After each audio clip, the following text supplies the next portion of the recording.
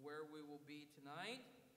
And we're going to be covering kind of a fairly lengthy portion of 1 John. We went through the first 6 verses of this chapter on Sunday. And Lord willing, tonight we're going to finish the chapter out because it's just kind of a one thought essentially all the way through here. And so we're in 1 John 4. We're going to pick it up in verse number 7. If you're able to stand, let's stand together as we read 1 John 4, verses 7 down through the end of the chapter. All right, here's what it says. Beloved, let us love one another. For love is of God, and everyone that loveth is born of God and knoweth God. He that loveth not knoweth not God, for God is love.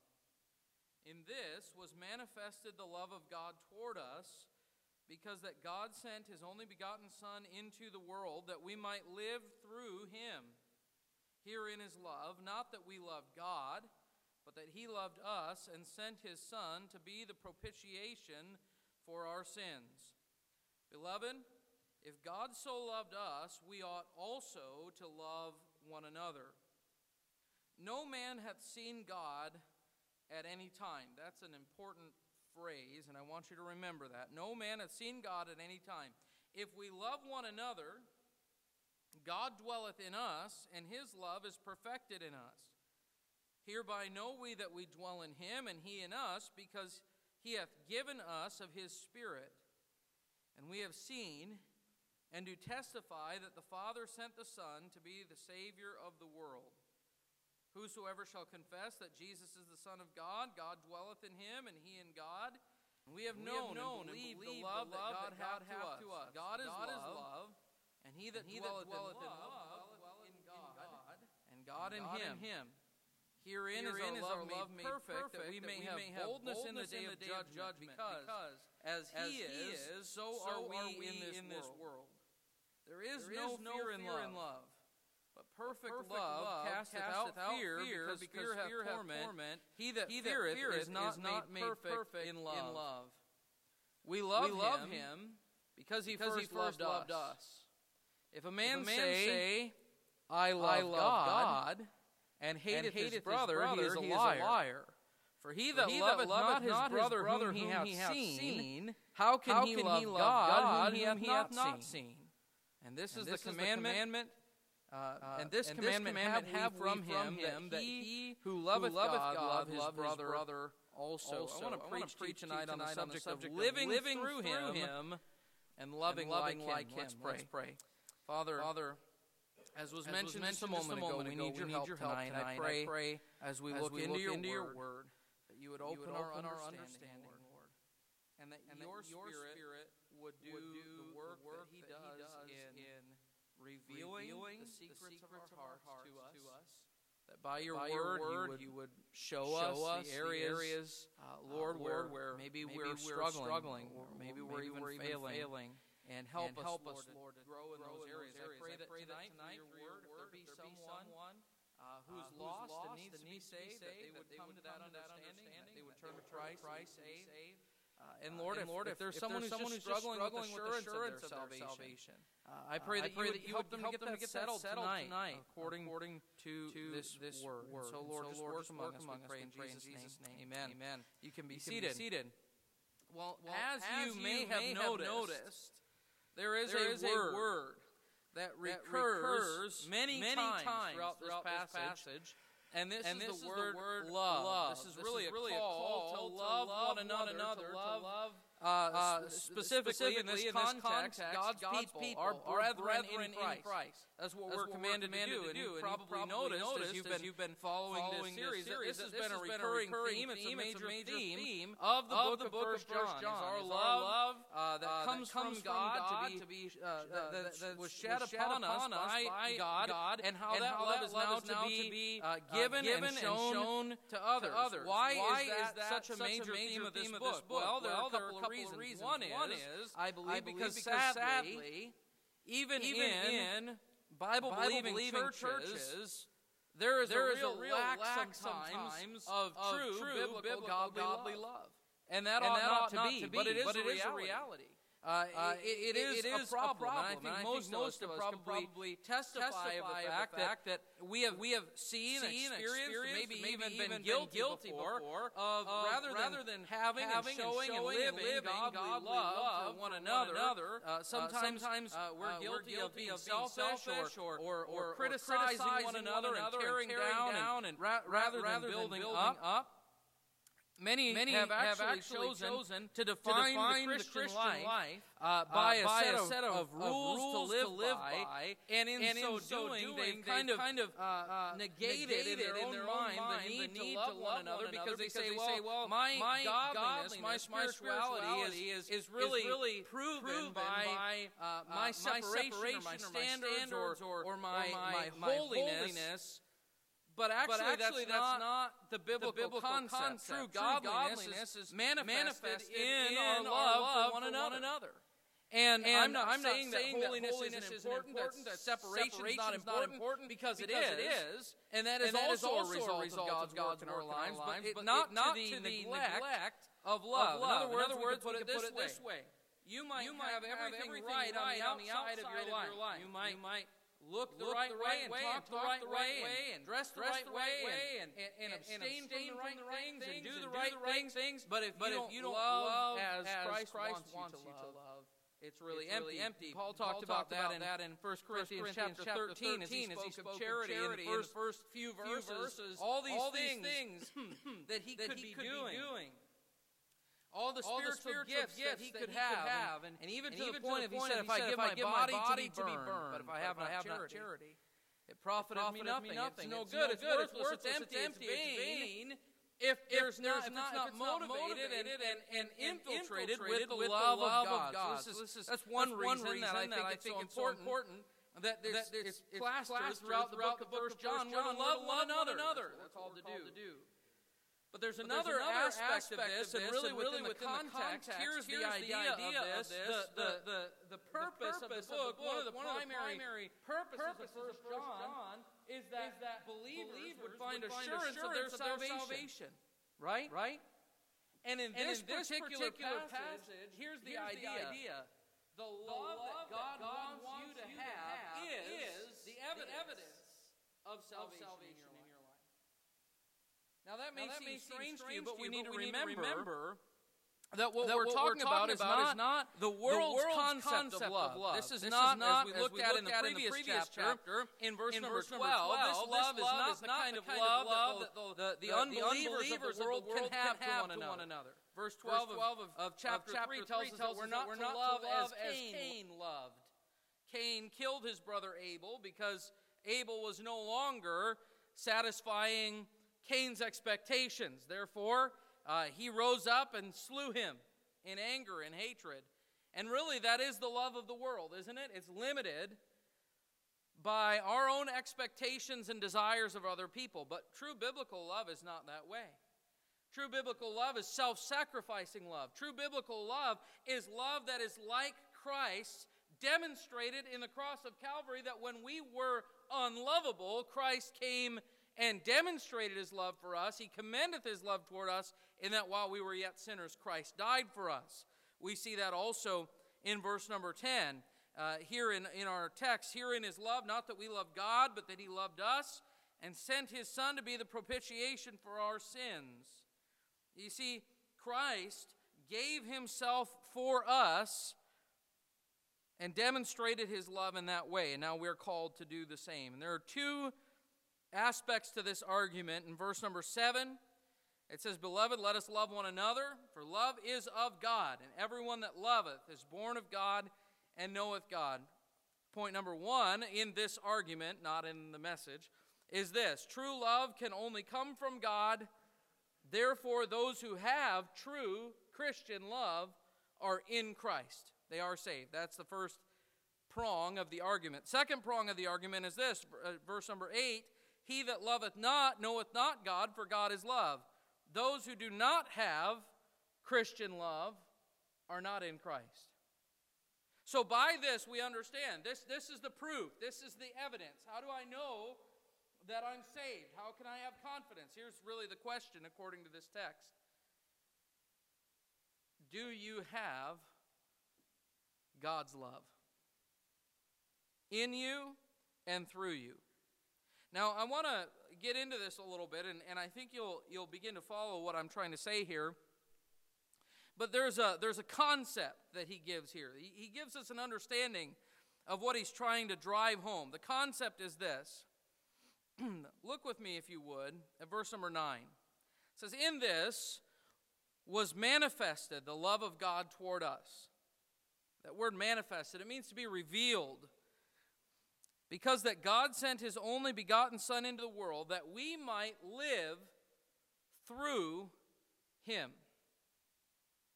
That we might live through him. Now that speaks of eternal life, that when we receive Christ, we have eternal life in him. He said, "I am the resurrection and the life."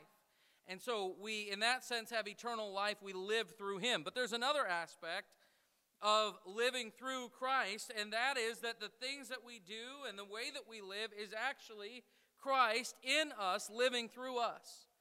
Our life, our source of strength, our source of power is from Christ. Look down to verse number 12, if you would. It says, "No man hath seen God at any time. If we love one another, God dwelleth in us, and his love is perfected in us."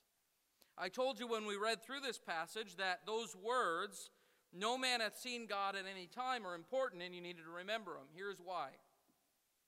There's one other place in the Bible that we're told that no man hath seen God at any time.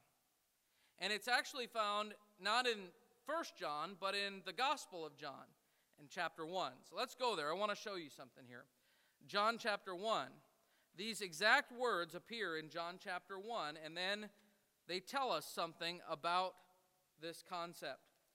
No man hath seen God at any time. Now, when the Bible says no man hath seen God at any time, it's clearly stating that we have not seen God in his essence, who he is. Jesus said in John chapter 4 that God is a spirit, and we've not seen his spirit. We haven't seen his essence. But we understand that Jesus is the physical revelation of God. He's the manifestation of God as the Son of God. And so when we look in John chapter 1 and verse number 18, we find these same words again. "No man hath seen God at any time. The only begotten Son, which is in the bosom of the Father, he hath declared him." So in order for the world to see God, Jesus was manifested. That's the concept, right? Verse 18 here in chapter 1. "No man hath seen God at any time," but here's Jesus. We're told 4 verses earlier that the Word was made flesh and dwelt among us. He came, he was incarnated into a human body, and he declared or revealed God to us. Let me ask you this question. How did he reveal God to us? How did he prove to us that he was God? We'll look up at verse number 14, if you would. "And the Word was made flesh and dwelt among us, and we beheld his glory. The glory is of the only begotten of the Father, full of grace and truth. John bare witness of him and cried, saying, This is he of whom I spake. He that cometh after me is preferred before me, for he was before me. And of his fullness have all we received, and grace for grace. For the law was given by Moses, but grace and truth came by Jesus Christ." How did Jesus reveal the glory of God? Because he was different than any man that had ever lived. Think about that for a moment. His works and his words, his actions, his very nature was contrary to what the world had ever seen before. There was something different about Jesus. And in his works, he proved that he was of God. We're here in chapter 1, but go over to chapter 3 of John. John chapter 3, very familiar passage. Look at verse number 1. "There was a man of the Pharisees named Nicodemus, a ruler of the Jews. The same came to Jesus by night and said unto him, Rabbi, we know that thou art a teacher come from God." Why? For no man can do these miracles that thou doest, except God be with him. Jesus, we know you're God by the things that you do, by your actions, by your miracles. It is evident to us, it's obvious to us that you have the power of God on your life, unlike anything we've ever seen before.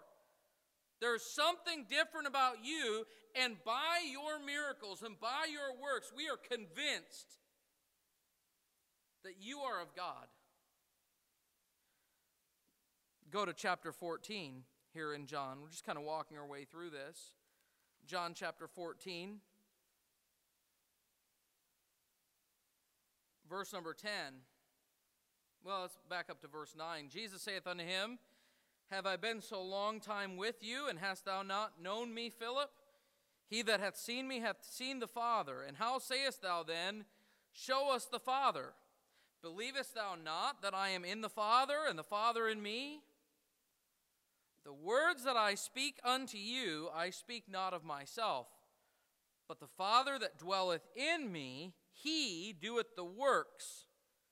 Believe me that I am in the Father, and the Father in me, or else believe me for the very works' sake. So here Philip says to Jesus, how do we really know that? Show us the Father. He says, if you've seen me, you've seen the Father. Just look at the things that I do. They're not coming from me, the words that I speak and the works that I do. It's the Father in me that's doing these things. That's the proof.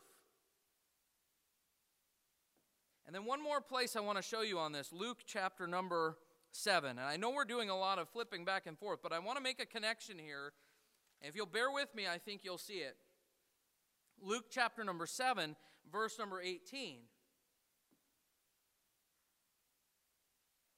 It says, And the disciples of John showed him, this is the disciples of John the Baptist, showed him all of all these things. And John, calling unto him 2 of his disciples, sent them to Jesus, saying, Art thou he that should come, or look we for another? John's sitting in prison for the testimony of Jesus, and he's not seeing him do the things that he thought the Messiah was going to do. And so he sends 2 of his disciples to say, Are you really the Christ? Is it? Am I sitting in prison for the wrong guy? So verse number 20, when the men were come unto him, they said, John Baptist hath sent us unto thee, saying, Art thou he that should come, or look we for another? And in that same hour he cured many of their infirmities and plagues, and of evil spirits, and unto many that were blind he gave sight. Then Jesus answering said unto them, Go your way, and tell John what things ye have seen and heard, how that the blind see, the lame walk, the lepers are cleansed, the deaf hear, the dead are raised, to the poor the gospel is preached. And blessed is he whosoever shall not be offended in me. So in other words, when John asked Jesus, Are you really the Christ? Are you really of God? Here was his message. Go back and tell John what you've seen me do. And anyone who knows the Scriptures knows that everything that Jesus did was testified of him and prophesied of him before he ever came into the world. And he fulfilled everything that God said he would fulfill. That's what proved him prior to his resurrection. That was how people could know that he was the Christ. To the point that when he asked Peter, Who do you say that I am? He said, Thou art the Christ, the Son of the living God. How did he know that? Well, because he had seen it. He had seen everything that Jesus had done and made the connection in his mind. There's no way that a man could be this and do this and speak like this and not be the Christ and not be of God. The works proved it. No man had seen God at any time, but the works of Jesus proved it. Therefore, he revealed the glory of God the Father. No man had seen God at any time. The only begotten Son, which is in the bosom of the Father, he hath declared him. Okay, so that's the concept. Jesus declared God the Father, because of the things that were done through him. And he specifically said it wasn't him doing it, it was the Father through him, right? Now go back to John chapter 4. Notice this with me. John chapter 4 and verse number 12. Same wording. No man hath seen God at any time. But now the conclusion is different. If we love one another, God dwelleth in us, and his love is perfected in us. That word perfected, it means to be completed. It means to be finished. What is he saying? Listen, make this connection with me if you would.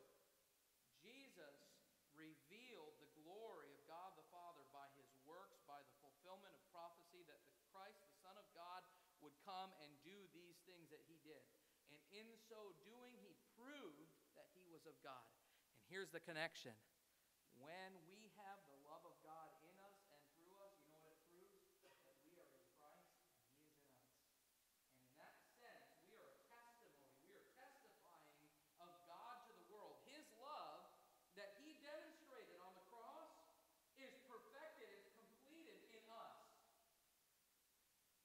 It's revealed through us. No man has seen God at any time, but guess what? We have the opportunity to show God to the world by what? By our love. By our love. So the source of our love, this true biblical love, is not us. It is Christ in us. Verse number 9, in this was manifested the love of God toward us, because that God sent his only begotten Son into the world that we might live through him. Jesus said the works that he did, they were from the Father. I understand that Jesus is God. He is co-equal with God the Father. But we need to understand something. When Christ came to this earth and he took upon humanity, was made in the likeness of men, he operated not in his human flesh, but in the power of the Spirit of God. The Bible says, in him dwelleth all the fullness of the Godhead bodily. He did those things which the Father told him to do. In fact, he even said it, I do always those things that please him. That was what Jesus did. He operated in the power of God, not in his own flesh, not in his human flesh. But do you know what we're called to do? Though we are not God, please don't misunderstand, we are not God, but we do have the Holy Spirit living within us. You know what we're called to do? We are called to operate not in our flesh, but in the power of God that is in us. And if we walk in him, if we live through him, if we allow the Spirit of God to work through us, you know what happens? Much like Jesus, the things that God did through him, God will show some things through us. We're identified by the love that doesn't come from man. It doesn't come from our own flesh. It doesn't come from this idea, oh, that's just such a kind, loving person. No, true biblical love is this. It's a love that's greater than any man has ever accomplished or achieved. It's the love of God that has been given to us and is being shown through us. That's the kind of love that we're called to here. Beloved, let us love one another. And as we read a couple of weeks ago in John chapter 13 and verse 35, Jesus told his disciples, by this shall all men know that ye are my disciples, if ye have love one to another. So that's the idea. That's the concept behind this whole passage. And if we look down just a little ways into verse number 17, it says this, herein is our love made perfect. Our love made perfect. Now, I want you to think about this with me.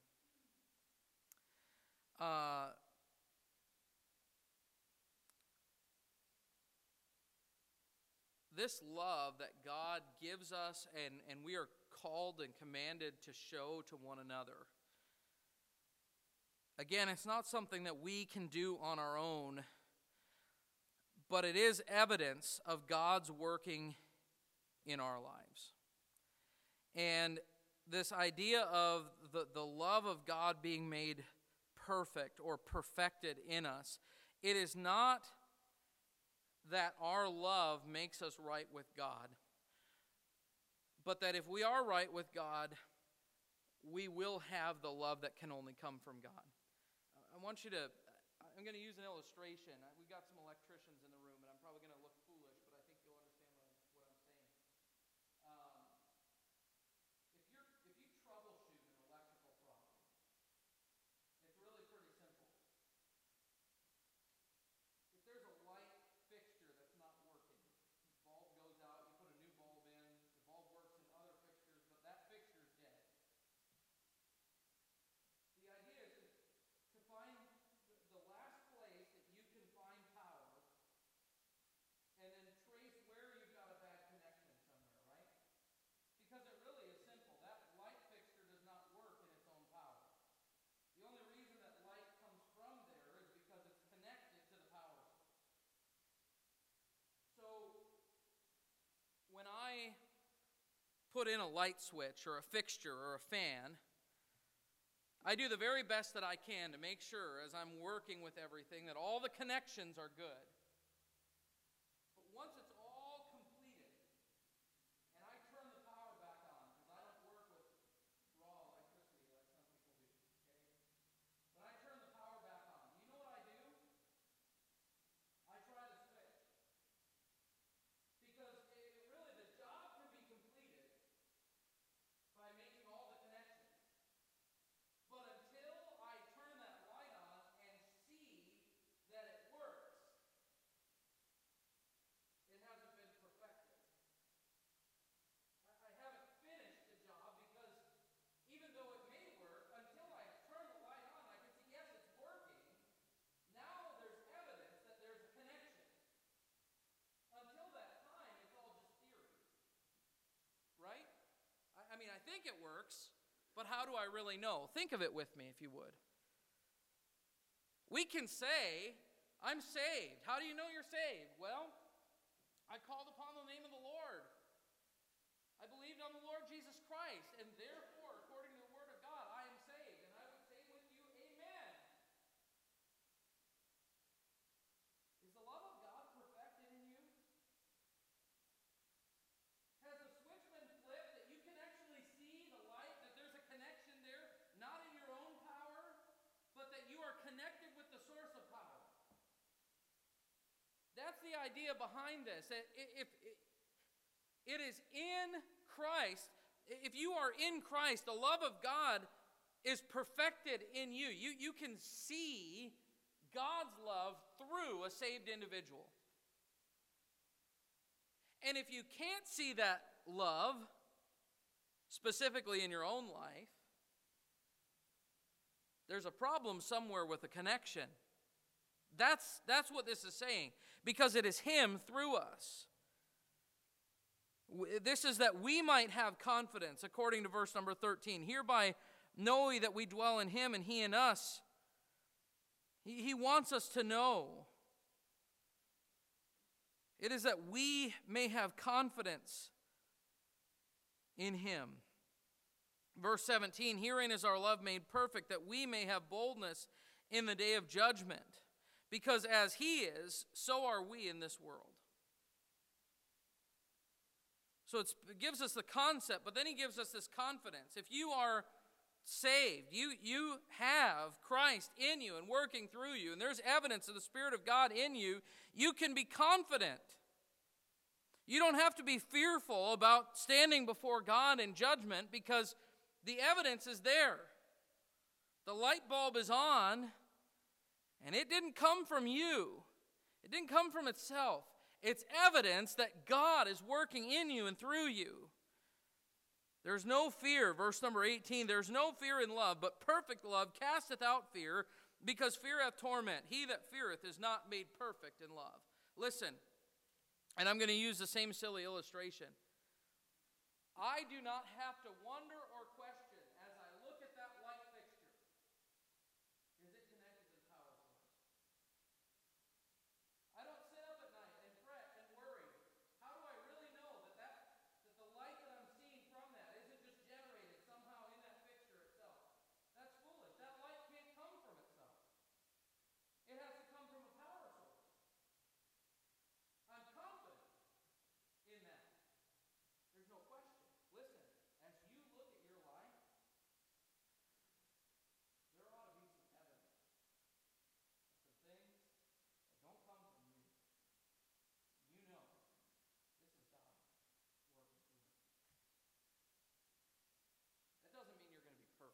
doesn't mean that you're going to be sinless or flawless. Here's what it means. You ought to be able to look at your life and say, no, I know.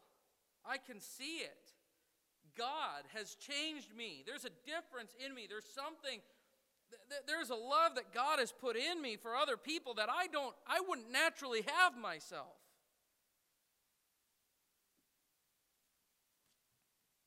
Therefore, we can have confidence because the love of God is perfected in us. Then we look at verse number 19. It says, we love him because he first loved us. Again, let's remember God initiated this love. Verse 20, if a man say, I love God, and hateth his brother, he's a liar. You flip the switch and nothing's there. Oh, I'm all connected. Are you sure about that? Something's wrong. Listen to this. For he that loveth not his brother whom he hath seen, how can he love God whom he hath not seen? One of my favorite verses in the Bible, and I have a bunch of favorites. You'll probably find that out about me. Too many probably to really call them my favorites, but I love them. 1 Peter 1, verse number 8. These simple words, whom having not seen we love. Do you know, and I know you do know this, because it's true in your life too. There is someone that I love. I've never seen him before. I've never heard his voice in an audible way. But I'm telling you, I love him. He's my Savior, and having not seen him, I love him. It's real to me. And I hope it is for you too. Whom having not seen, we love. Listen, if you can love God who you haven't seen, why do we struggle to love people that we can see? It's an interesting question, isn't it? Some people are easier to love from a distance. Amen. It's okay. You can say it. We all know it's true. Some people are easier to love from a distance. There are some people that are dear to me and my wife that we say of them when they come, boy, it's good to have them come. And when they go, we say, it's good to see them go. Amen. But we are called to love one another who we see, not once in a while, but several times a week, in some cases every day.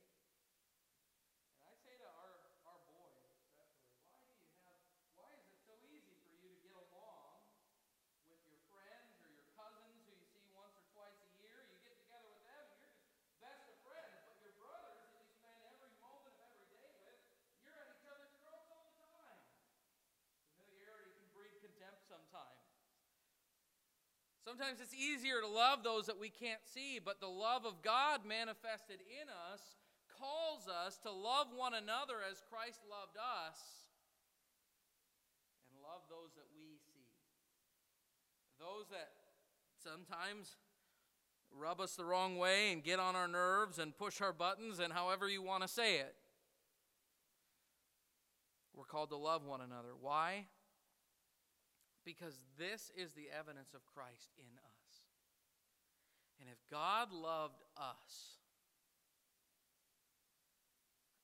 by the way, you weren't a real catch for God.